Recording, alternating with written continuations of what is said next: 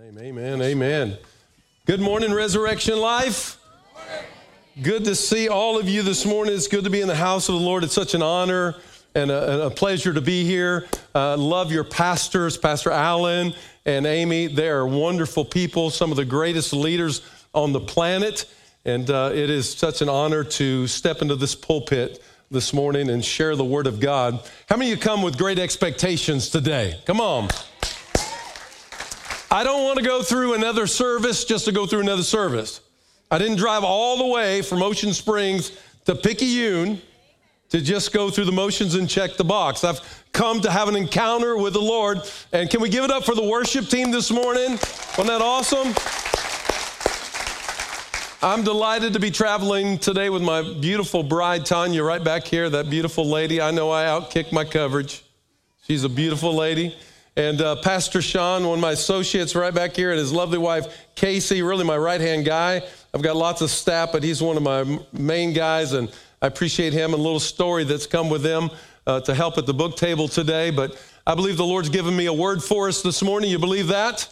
I want to talk to you for a few moments about living out your destiny, that God has a plan and a purpose for your life. You believe that? Plans that are good, not evil, plans that give you hope and a future. And if you're going to live the destiny that God has for you, then you're going to have to be intentional about it.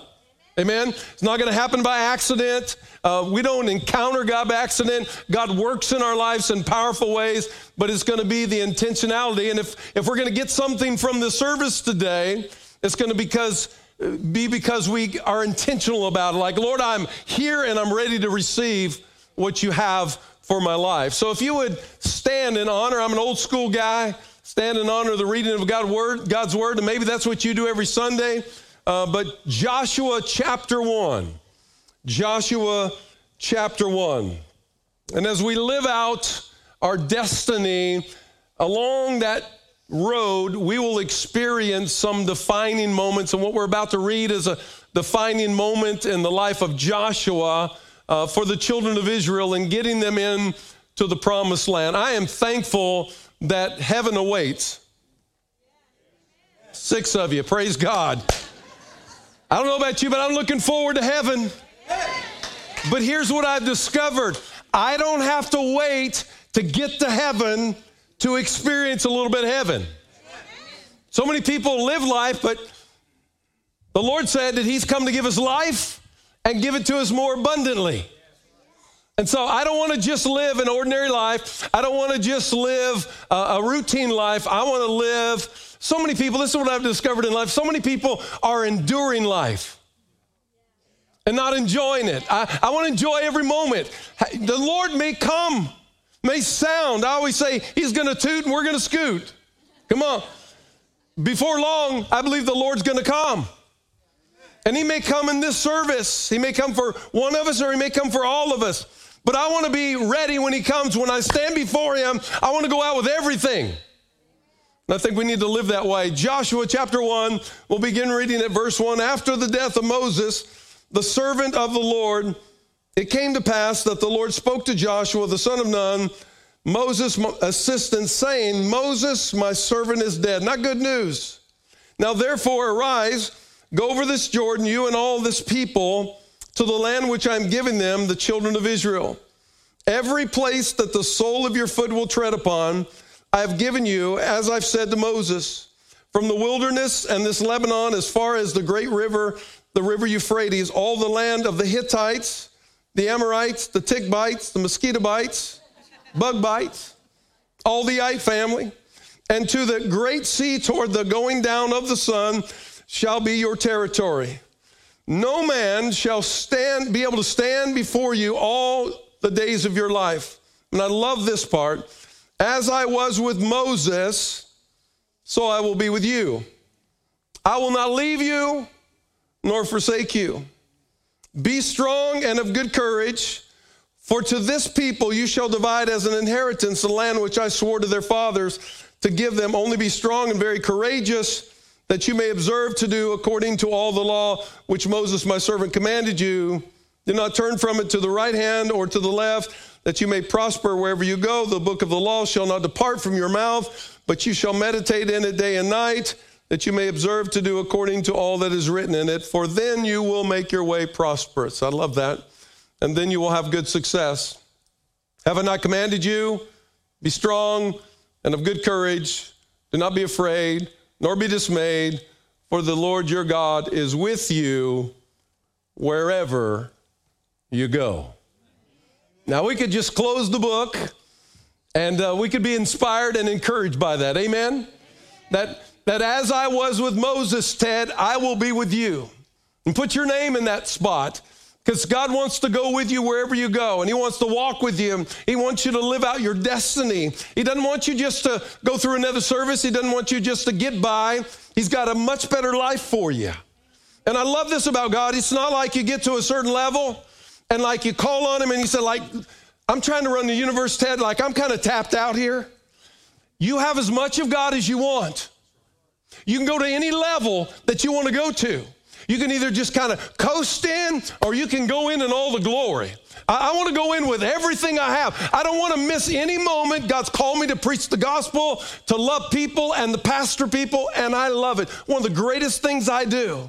But I want to live my life abundantly in a vivacious way that when the world looks on, they see something different about my life that's attractional to them. And it may be that the world doesn't want anything the church has to offer because they don't see anything worthwhile. So if we're going to change the world, we got to be different from the world. Come out from among them and be ye separate, says the Lord of hosts. So if we're going to live out our destiny, we're called to live it in a way that would be pleasing to the Lord first and foremost and different from the world. I don't want to look like the world. I don't want the church to look like the world. We are the church. It's not the building. Y'all are building a beautiful place. But we are the church. And we got to live it out. Father, in these next few moments, I pray that your anointing would just rest on your servant one more time. I pray that you would guide my thoughts, that, Lord, I would just be a mouthpiece for heaven. Thank you for Resurrection Life. Thank you for Pastor Allen and Amy. Thank you for their friendship. Thank you for what you're doing through them. I pray your richest blessings over them today. Thank you for all the ways they've encouraged my life. And I just pray, God, that you'll just send the multitudes to this place. It's just so they might find food, Lord, might find rest for their weary souls. And Lord, thank you for a safe haven. Thank you for a place called Resurrection Life where people can come and experience the love of God. I pray you'll expand that in great ways. And I pray you'll bless our time together. I pray this in Jesus' name. And all of God's people said, amen. God bless you. You may be seated. Defining moments are moments in our life that happen 4 or 5 times in a person's life where you'll either step forward in faith or step back in fear. Let me say that it's a game changer when you decide to step forward in faith at defining moments in your life, because you go to a new level. And I'm thankful that God takes us to new levels. But when you shrink back in fear, it's also a game changer, and you miss out on a lot of things that I believe God wants to us to experience in life. And there have been 3 or 4 times in my life that I've faced defining moments, and at the time I didn't always recognize it was a defining moment, but I'm grateful that most of the time God has given me the grace to take the step of faith to move forward.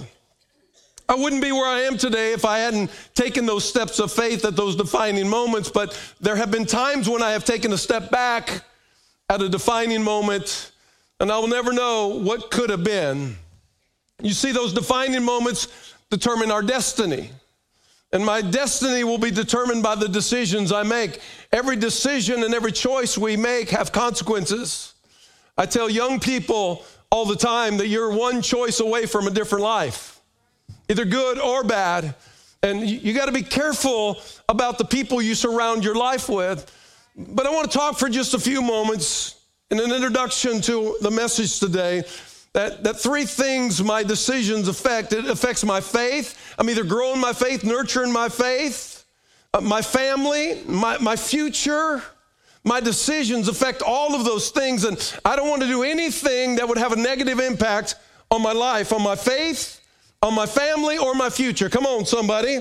I want to make positive decisions and choices that will be positive for my life and for my family and for the things of God. And I believe we're currently witnessing defining moments in history. I think Israel is in a defining moment right now with Hamas. And all of us know the tragedy that happened not long ago, and Israel is defending themselves. And I would remind us all that those who bless Israel will be blessed, and those who curse Israel will be cursed. I want you to know I stand with Israel today, and I know you do as a church, and I'm grateful for all that the Lord is doing through Israel. And I want to remind us this morning that Israel is God's chosen people. And they've been in many battles, and I want to give them to you for just a moment. I want you to know they had a battle with the Egyptians. You remember that? And they lost. The Egyptians lost. They had a battle with the Philistines, and the Philistines lost. And then they had a battle with the Assyrians, and the Assyrians lost. And they had a battle with the Babylonians, and they lost. And they had a battle with the ancient Greeks, and they lost. And they had a battle with the Romans, and they lost. They had a battle with the Byzantines, and they lost. The Crusaders and the Nazis, and they lost. And now they're in a current war and battle with Hamas, waiting for another victory. Because when God fights for you, come on, when God fights for you, you can be rest assured of victory. Listen, ladies and gentlemen, we are not fighting for victory, we're fighting from victory.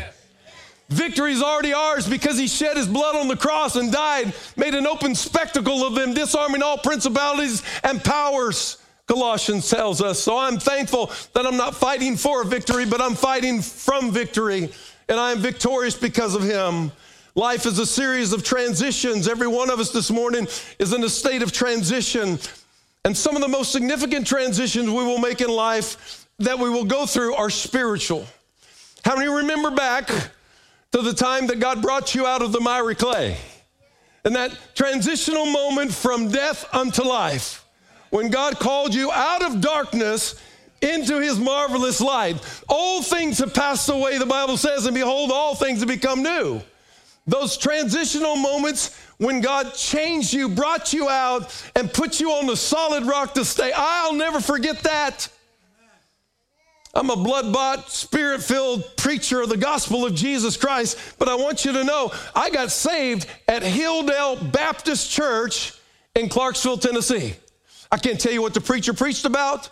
All I know is I walked down an aisle and gave my life to Christ and got up from there, and I was different. There was something transformative that took place. Old things indeed did pass, and something became new. And I'll never forget, never get over the miry clay he brought me out of. But then I went from there to the waters of baptism. How many remember the waters of baptism? Publicly declaring to everybody, this old guy that used to be terrible has now been renewed by the blood of Jesus, and now has a testimony, and he's different. He talks different. He walks different. He doesn't hang out in the same places. There was a transformative time, and then in that moment was a spiritual transition. Then the next transitional period of my life was when God baptized me with his Holy Ghost. We believe in the baptism of the Holy Ghost. I know your pastor does, and without that, we don't have any power.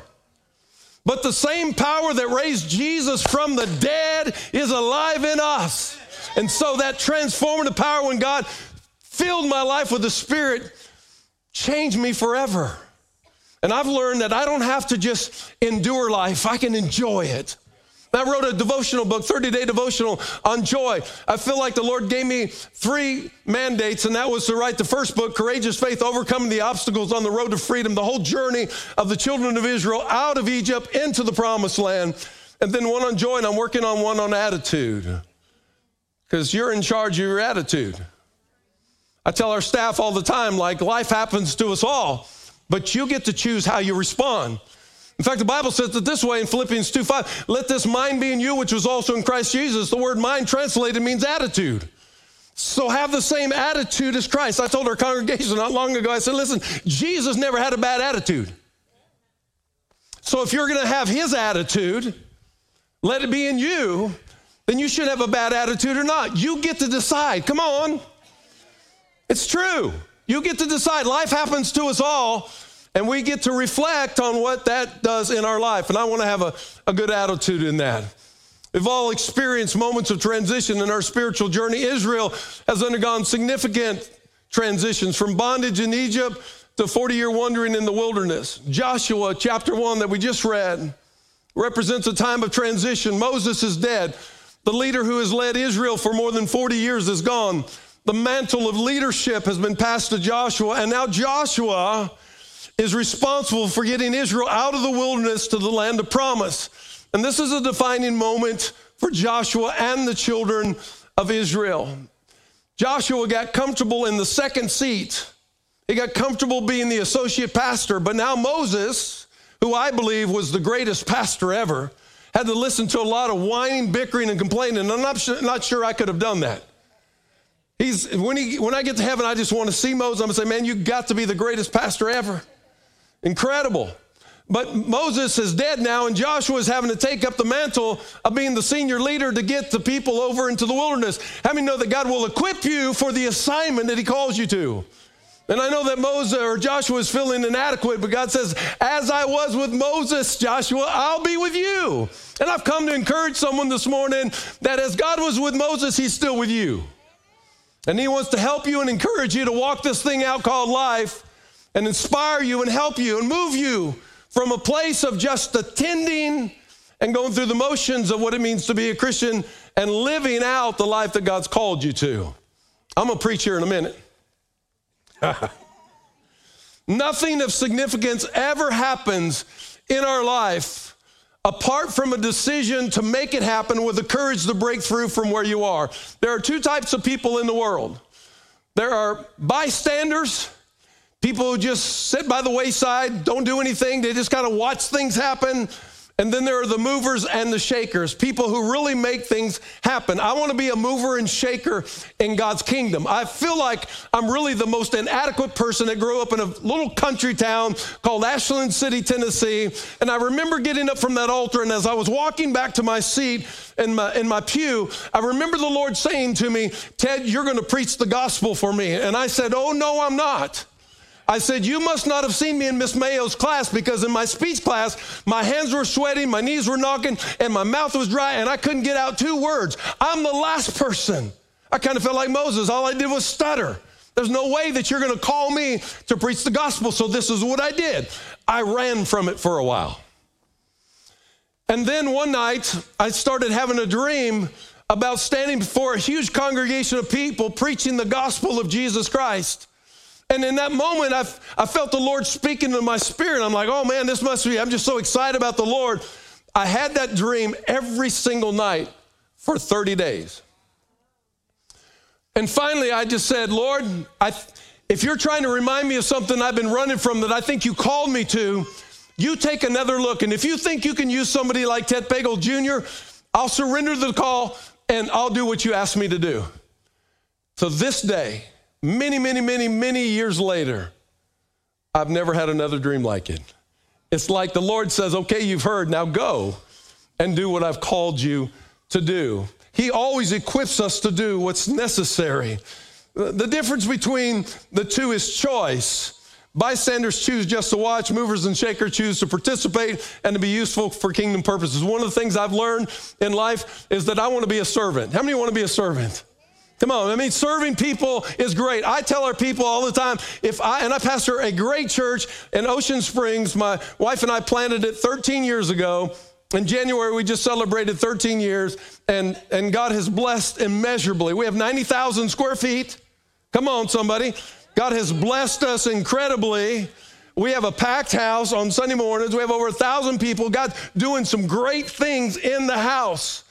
We just added 100 parking spots to grow, to expand, to be able to house more people. And I said on the way up here, I thought to myself, I haven't done 2 services in a long time since 2020, because we expanded and made room for more people in our sanctuary that we could seat about 1,100 people now. And I said on the way up here, I haven't done 2 services in a while. I said, I thank the Lord, because he knows that we're going to have to move to 2 services before long, that you just need to get used to it again. And so I'm ready to do whatever. I'm gonna do it until he calls me home, until I take my last breath. 4 things you need to do to live out your destiny. Number 1, stop living in the past. Philippians 3:13 says it this way, forgetting those things which are behind and reaching forward to those things which are ahead.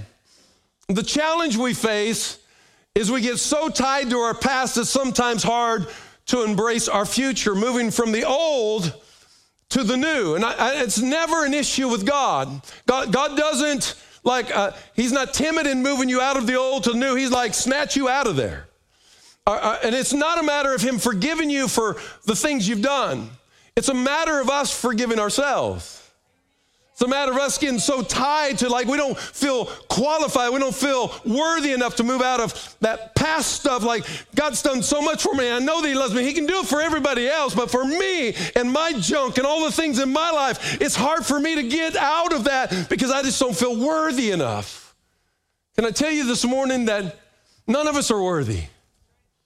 But we've been made worthy by the blood of the Lamb that we might come in a time of need, come boldly to the throne of grace. That we might attain mercy in the time. All of us need the mercy of God and need the grace of God. But we got to stop living in our past. Moving forward involves living with our backs to the past. Joshua could have lived forever with a second seat mentality, forever living in the past, holding on to the grief, and pondering what life could have been if Moses was still there. But in order for him to embrace his God-given assignment, that was to get the children of Israel to the promised land, he had to let go of the past, and we must too. Too many people dwell on what was rather than enjoying the present and embracing the future. You and I can't do anything about the past except learn from it. And the present's all we have. We're not assured of tomorrow. So that's why we need to live every day as if it's our last, and one day it will be. I don't want to stand before the Lord one day like half-hearted. I want to give him all my worship. I want to give him everything. He deserves my extravagant worship. Everything that within me. The Bible says everything that has breath, praise the Lord. Amen. I know y'all are breathing, right? Everything that's within you, praise the Lord. 3 things we need to let go of.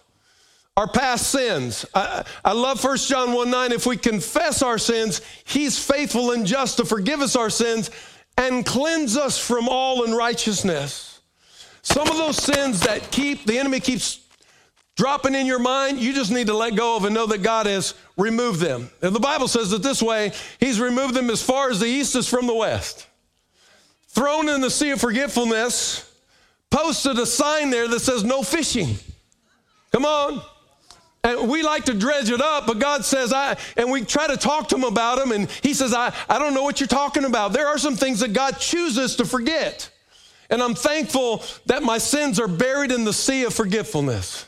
And I don't have to be enamored with them. I don't have to be bogged down with them. I don't have to be, glory to God.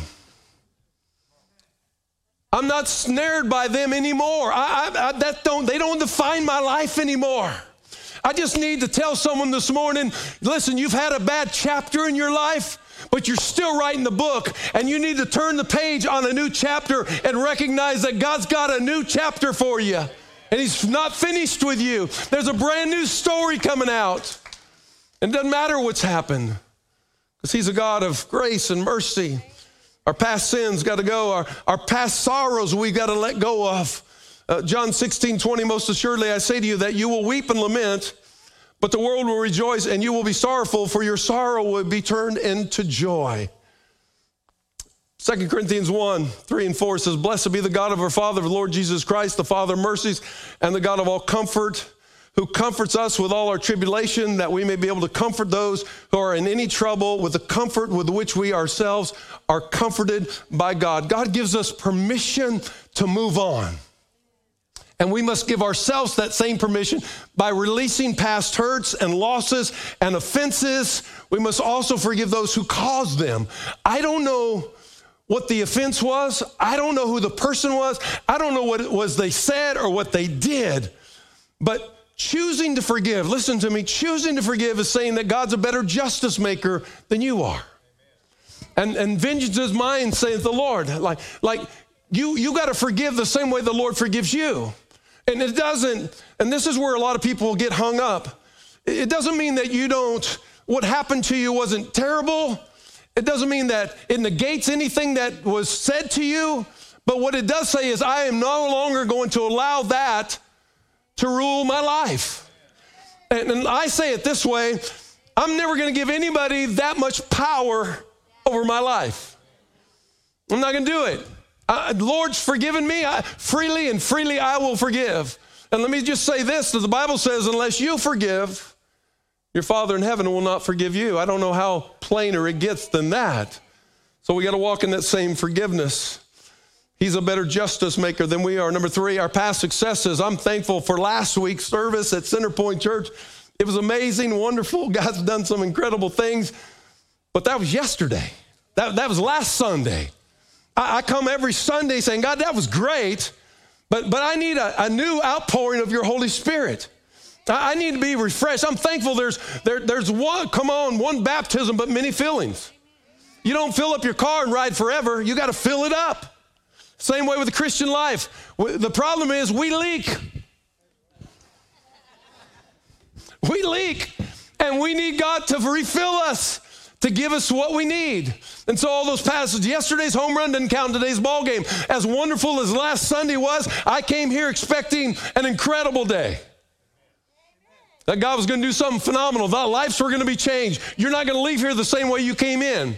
Like no more status quo, no more just routine, no more just going through, check the box in the Bible Belt of the South, but rather connecting with God. And I'm going to leave here differently than I was when I came in. You can value past successes and achievements, but you cannot live in them. So we got to let go of the past, number 1. Number 2, and I love this, you need to enlarge your faith. The Bible says we've all been given a measure of faith. I say the Lord got stuck when he was giving out faith to me, because I have an extraordinary amount of faith. And the things that when we got our building and everything, I remember one of our founding members was, and he was an elder at the time, said, Pastor, he says, man, it was at the time was 60,000 square feet. And he said, Pastor, I know you're a man of great faith, but he said, man, I think you've lost your ever-living mind. We only had about 85 people at the time. And I said, Brother Bird, I understand. And Brother Bird was a big fan of Resurrection Life, and I knew he knew Pastor Allen. And I said, Brother Bird, I know it seems like we have all this space. I said, we don't need it at this exact moment, but we're going to need it. And he's since gone on to heaven, and now we don't have just 60,000, we have 90,000 square feet. And God's doing some phenomenal things. God wants to enlarge our faith, allow him to stretch us and do some work, for we walk by faith, not by sight. And I always say, as long as I know that I've heard from the Lord, nobody will ever talk me out of it. It may be the most crazy thought or thing that you could imagine. But if I've heard from the Lord, I just say, if a mouse will pull a house, just ask where the harness is. I have that kind of faith. Now, faith is the substance of things hoped for, evidence of things not seen. Matthew 17:20. So Jesus said to them, if you have faith as a mustard seed, you will say to this mountain, move from here to there, and it will move, and nothing will be impossible. Nothing will be impossible for you. Nothing will be impossible for you. Nothing will be impossible for you. The apostle said to the Lord, increase our faith. Lord, I just expand your faith. 4 ways to enlarge your faith. You ready? Number 1, don't limit God with small vision. Your pastor and Amy have big vision. They bought 50 acres. Y'all bought 50 acres. They're building a beautiful building there. I promise you, I know the man really well, and I know her very well. We tolerate Alan just so we can hang out with Amy. Just saying. But they are people of great faith, and they love God. All they care about is expanding the kingdom. All they care about is winning another soul. All they care about is not anything for them. You're not building a big building and say, look at us. I know them better than that. That's not them. But they do want to make room. To make room, because there are still lost people, whether we recognize it or not. There are lost people today that are dying and going to hell. That should move us to a point of tears to say, this is not okay for people to be lost. It should motivate us to get on our knees and pray more. When's the last time you prayed for the lost to come to Jesus? But don't limit God with small vision. Dream big. Don't limit God by putting boundaries on your life and the potential of what you can be. God sees much more in you than you think is possible. Begin to stretch your mind to believe the things God believes and knows about you. Your only limitations and restrictions are the one you choose to place on your life. God birthed in every single person in this room tremendous potential. You just have to expand your way of thinking. God told Joshua every place the sole of your foot would tread had been given to him. As I said to Moses, from the wilderness and this Lebanon as far as the great river Euphrates and the land of the Hittites and to the great sea toward the going down of the sun shall be your territory. Isaiah says, for my thoughts are not your thoughts, says the Lord, nor are my ways your ways my ways, declares the Lord. For as the heavens are higher than the earth, so are my ways higher than your ways, and my thoughts higher than your thoughts. Philippians 4:13 says, I can do all things through Christ who strengthens me. Get a big vision for your life. I don't care what someone may have said to you. The Lord trumps all that. You may have grew up in a home like you said, you're never going to amount to anything, or you're never going to do this, you're never going to do that. I want to tell you that's a lie. The Father has a big vision for you, much bigger than you think. All you have to do, it's not you anyway, it's Him. As I said earlier, I'm the last person that would be standing on a platform at Resurrection Life. But I know God had big plans for my life.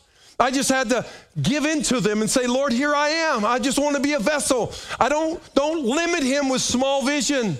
You're building a 1,500-seat sanctuary to house 15. Why don't we fill it up 4 times? There's plenty of lost people. Let's fill it up. Let's all do our work. Pastor Alan and Amy can't do it all themselves. They're here equipping us to do the work we're called to do. But we all got to join in and do our part. Trust me, if I could be a doorkeeper in the house of the Lord and not pastor and make it to heaven, I would do it. I guarantee you, I'd be the best doorkeeper on planet Earth in every house.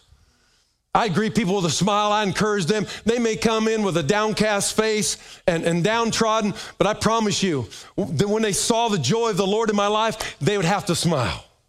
That should be all of our jobs and responsibilities, is inspiring and encouraging people with the life that we live. Number 2, and this is huge, that if we're going to raise our level of faith, we got to raise the level of our expectancy. For times of worship, for times of healing, for all aspects of life, we often limit God with low expectations when He desires to do great things. So I've got to raise the level of my expectancy. And so when I came to church, driving from Ocean Springs to Picayune to come to Resurrection Life this morning, I had high expectations. God was going to do something great. God, I knew, hey, if I was the only one that got blessed today, I was going to get blessed. I was going to open the Word, read the Word. I was going to worship. Elisha, I know, was going to lead us in worship, and I was going to worship the King of Kings and Lord of Lords. I was going to have a great time. I expected to touch God. I expect in the midst of what God is doing for healings to take place. I've raised the level of my expectation. Blind people, deaf people, people with cancer and sickness should not have to walk around that way simply because we simply won't ask God. And you say, well, what if He doesn't do it then? Then it's up to God. We've done our part, but I guarantee you 100% of the time, no one will ever get out of a wheelchair, no blind eye will ever see, or no deaf ear will ever hear if we don't pray over them. Let's put God on the spot. Let Him do His thing. Raise your level of expectancy. What would happen in our lives if we came to church? Not just some of us, not just the board, not just some of the worship team, not just some of the greeters. What if every one of us came with a level of expectancy in the house to say, Lord, I'm not leaving this place until I encounter You. I know the Bible says that where 2 or 3 are gathered in My name, I'll be in the midst of them.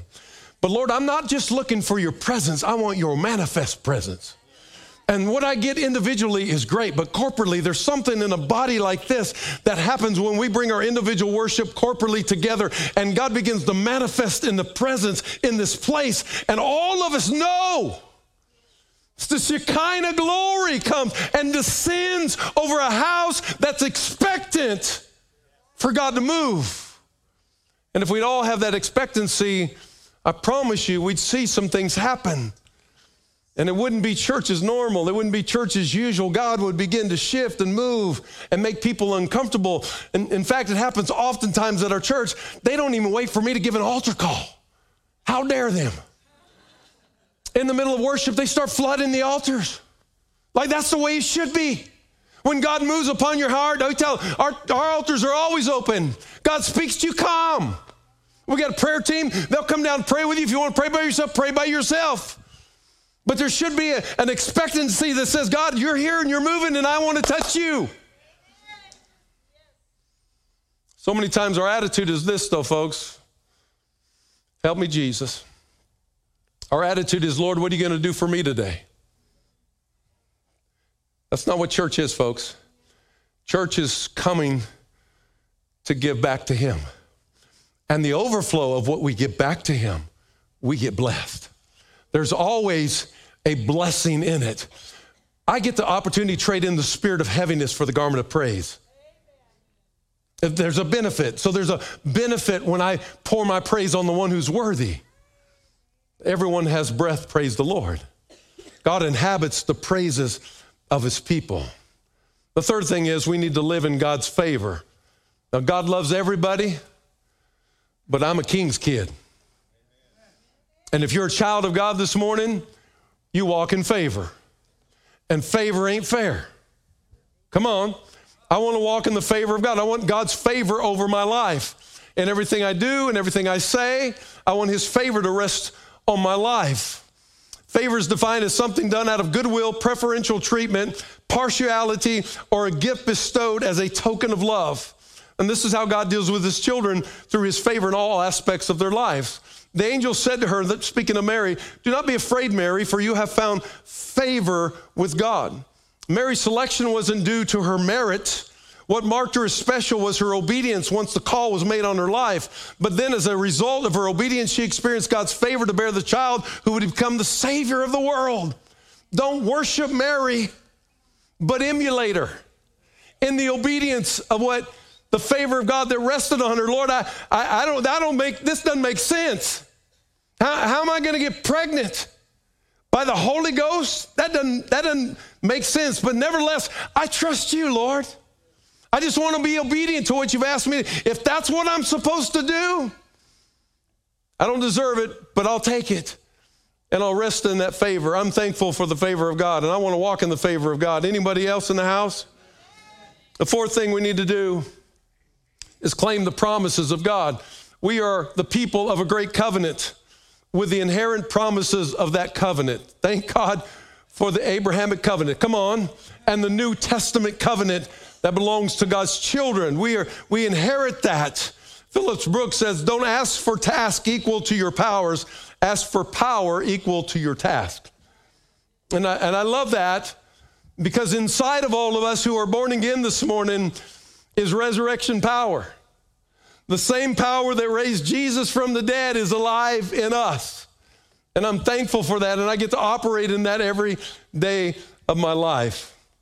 To live out your destiny, number 3, we've got to expect opposition from the enemy. You will have opposition if you are living for Christ. 2 Corinthians 10, verse 3 says, for though we walk in the flesh, and listen, we do not war according to the flesh, for the weapons of our warfare are not carnal, but mighty in God for pulling down strongholds, casting down arguments and every high thing that exalts itself against the knowledge of God, bringing every thought into captivity to the obedience of Christ. If you're going to live godly in Christ Jesus, you can expect persecution. You can expect opposition from the enemy. The enemy's going to do everything he can to thwart what God is doing in your life. If you say, well, Pastor Ted, I don't experience any of that opposition, then I would encourage you to pray, get down on your knees and ask the Lord what's wrong. Because if you're doing anything for the King, The enemy is going to oppose that.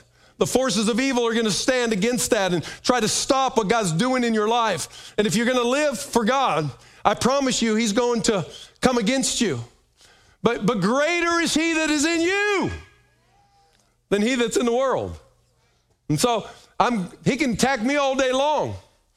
But I put him under my foot where he belongs. The Bible says, submit to God, resist the devil, and he has to flee. The only power the enemy has over your life is that which you give him. I always said that you can't stop a bird from flying over your head, but you can keep him from building a nest. I can't stop the enemy from throwing things at me, but I don't have to give in to him. I'm thankful that there's a way of escape for every temptation that comes our way. Praise the Lord. Joshua relied on three things when he faced opposition. Number one, God's power. Oh, thank God for his power. Amen. If you're going to take the territory God has given you, then you will need God's power to do it. And if some of you are trying to recapture some of that territory the enemy's taken, whether it's a daughter or a son or a grandson or a granddaughter or a family member or a friend, that the power of God is greater than the demonic forces that are against you. And so you can take back that territory because the Bible says that all authority has been given to Jesus. Now we lost that authority in the garden, dominion in the garden. Adam had dominion in the garden, but when sin came in the garden, he released the dominion to the enemy. The enemy had the dominion. He's the prince and power of this world, but the Bible says that God took back that dominion. Come on, somebody. And given us all authority. Jesus said, and I'm giving you that authority that I have. So you have all the authority you need to go against the enemy that's coming against your children and coming against your family, coming against your friends, and you just need to say, in Jesus' name, I claim them. Loose them, enemy, and grab them back and claim them. There's prodigals coming home. They're coming home. He relied on not only God's power, but God's presence. Joshua was given God's assurance that he would always be with him and never give up on him. During their time in the wilderness, the cloud by day, the pillar of fire by night acted as a guide and reassured the Israelites of God's presence. Joshua had personally witnessed his presence for 40 years. I'm thankful for the presence of God. I'm thankful that I have his presence that goes with me. I didn't come here to find the presence of God. God goes with me everywhere I go. As I was with Moses, Ted, I'll be with you in Picayune. I'm going with you. I'm going to ride in that car with you. I'm going to talk to you along the way. I'm thankful for the presence of God. And what I know about the Lord, he's been talking already. We had a ton of hands went up in the early service that said, he spoke to me today, Pastor. Our responsibility is to be obedient to whatever the Lord asks us to do. The third thing he relied on was God's promise. As I was with Moses, I will be with you, which is a continuing promise for us. The last thing I'll share with us today is to live out our destiny. We need to elevate God's word in our life. Elevate. Success or failure in mission is directly tied to one's relationship with the truth of God's word. I started a brand new series at our church, and it's our theme for the year is make room. And last week I talked about making room for the word of God. The Logos. This is the Logos. Thank God for the word. Amen. The Logos. And it's beautiful and wonderful, but if I never spend any time in the Logos, I'll never get a Rhema word. I guarantee you 100% of the time, you will never get a Rhema word if you don't spend time in the Logos. You got to make room for the word of God. God wants to speak to us. And it's amazing in the season we walk in and what we might be dealing with or going through, how revelatory the scripture comes alive and it becomes a Rhema moment and tears just start flowing. It's like, my God, awesome. Like God's speaking directly to me in this moment. But it will never happen if we don't elevate the word in our life. We need to do that. So how do we do that? We do three things. We've got to proclaim it. The Bible says, let it not depart from your mouth. The very act of reading and then speaking the word out loud has an inherent power. When we confess with our lips, that very confession creates a sense of reality that does not exist just by thinking about something. Then we need to meditate on the word day and night. 2 Timothy 3:16, 17 says all scripture is inspired by God and profitable for teaching, for reproof, for correction, for training in righteousness, that the man of God may be adequate, equipped for every good work. And to meditate on the word. I'm not talking about Eastern religion. I'm talking about the word of God. There's a difference between Eastern meditation, when they talk about meditation, and meditation concerning the word of God. Meditate on the word of God. Here's how we meditate on the word of God. I think sometimes I think, man, I'm really walking through a tough time, a struggle or something. Then I remember a revelatory word, a rhema word comes to me and says, Ted, I'll never leave you. I'll never forsake you. I'll be with you to the very end.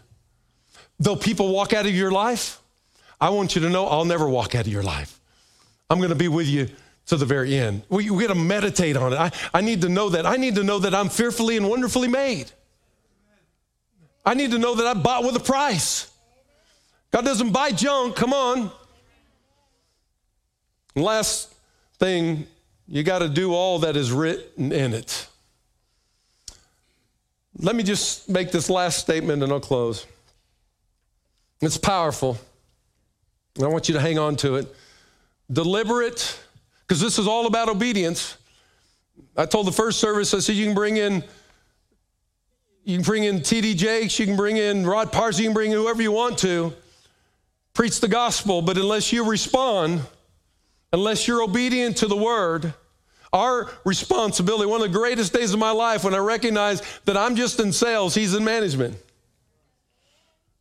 Some plant, some water, God gives the increase. I just know that I deliver the word and what he says, it will never return void. So how God has moved and spoken to you this morning about your level of expectancy, about your small vision, when he wants you to expand vision, wants to enlarge your faith, whatever God's talked to you about, I know he's talked to you. The question is, will you be obedient to what he's asked you to do? And here's what I want to say. Deliberate or intentional disobedience destroys intimacy.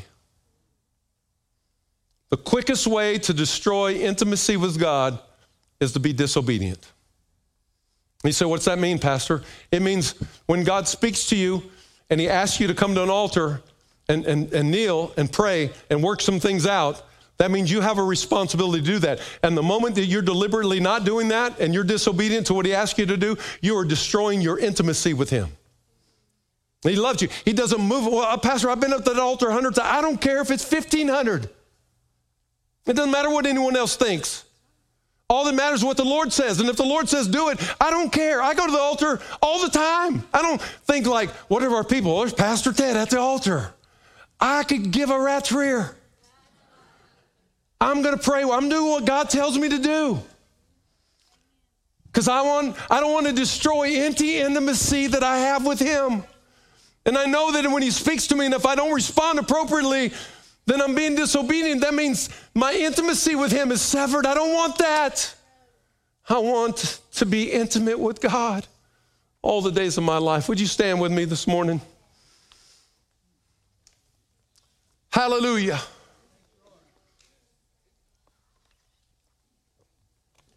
Will you choose to enter the promised land, or will you remain in the wilderness? You got to stop living in the past.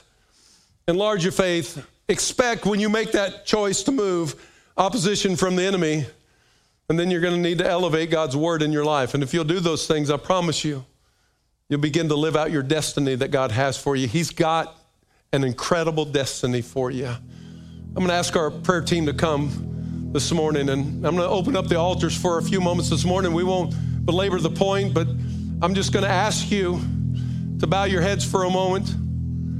And I'm going to talk to you for just a moment. Let the Lord speak to you. I know the Holy Spirit's been churning, and I know he's been speaking, and it's up to you on whether you're going to be responsible and obedient to what he's asked you to do. So with every head bowed and every eye closed, I just want to ask you a personal question. Has the Lord spoken to you about anything this morning during this service or this message? If he has, would you slip up your hand? I just want to see your hand all over this place. God bless you. I see those hands. I see those hands.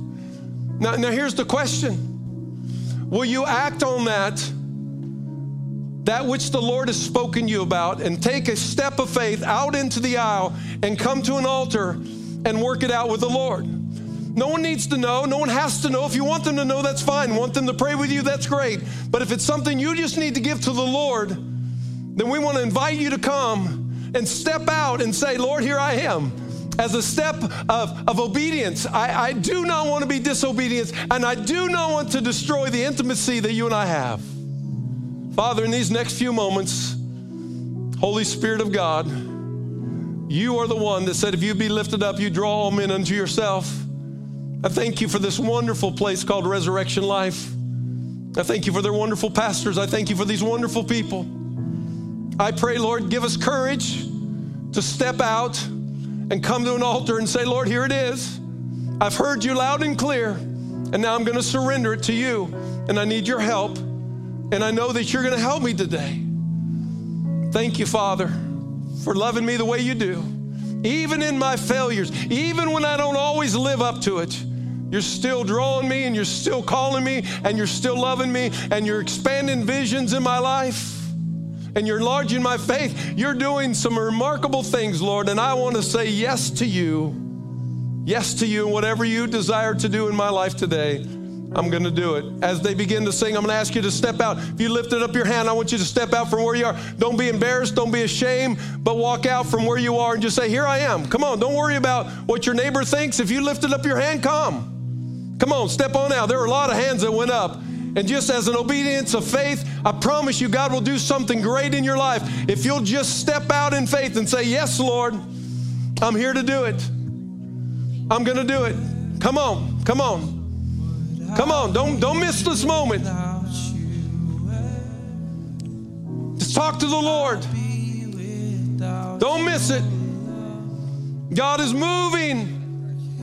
God is speaking. Yes, Lord. Yes, Lord. Come on. Come on. Don't miss it. Oh, where would we be, Lord, without your love?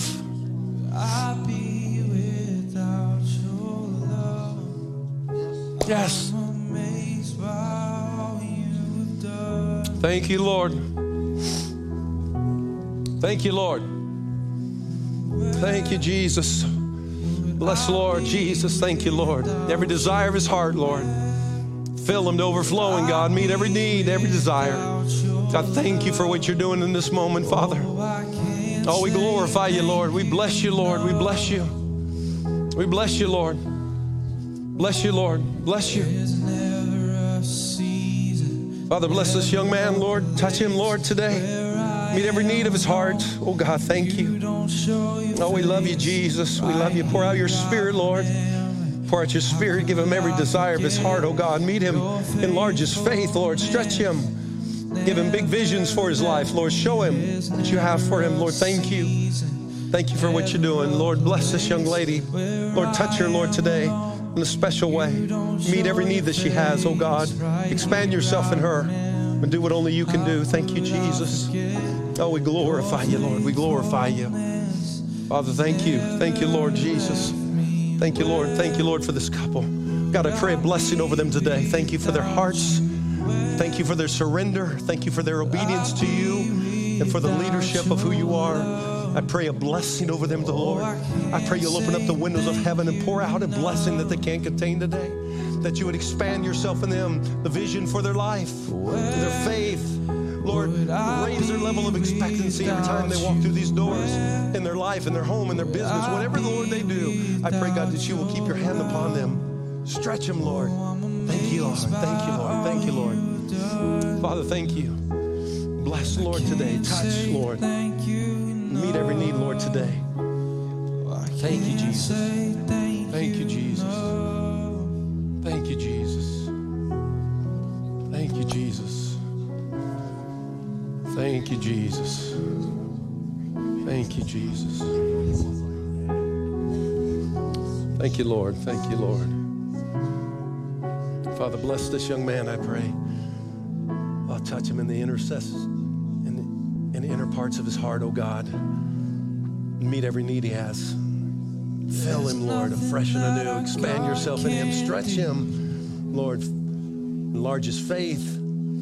Raise his level of expectancy. Lord, give big vision for him. No longer small visions over his life, but get a big vision for what you have for him. Thank you for what you're doing in this moment. I pray your Holy Spirit, Lord, will meet every need from the top of his head to the bottom of the soles of his feet, God. Flood him with your Holy Spirit. Lord, thank you for his obedience. I know you bless obedience, Lord. So today, bless him beyond measure. Like today will be a defining moment in his life that it will never be the same again. Lord, thank you for what you're doing in this moment. In Jesus' name. Jesus' name.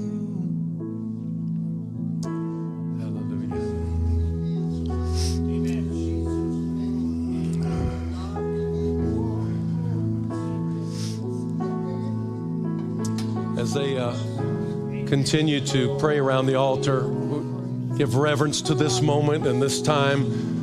Father, I thank you for these wonderful people. Thank you for their lives. Thank you for the awesome honor and privilege to speak your word into their hearts and into their lives. I pray, God, that you will richly bless them. Bless them as they come and as they go. Keep your hand upon them. Watch over them. And Lord, give us a great week this week. I pray in Jesus' name. Bless this house and bless Pastor Allen and Amy, Lord, in a special way. In Jesus' name. Jesus' name. Amen. God bless you. You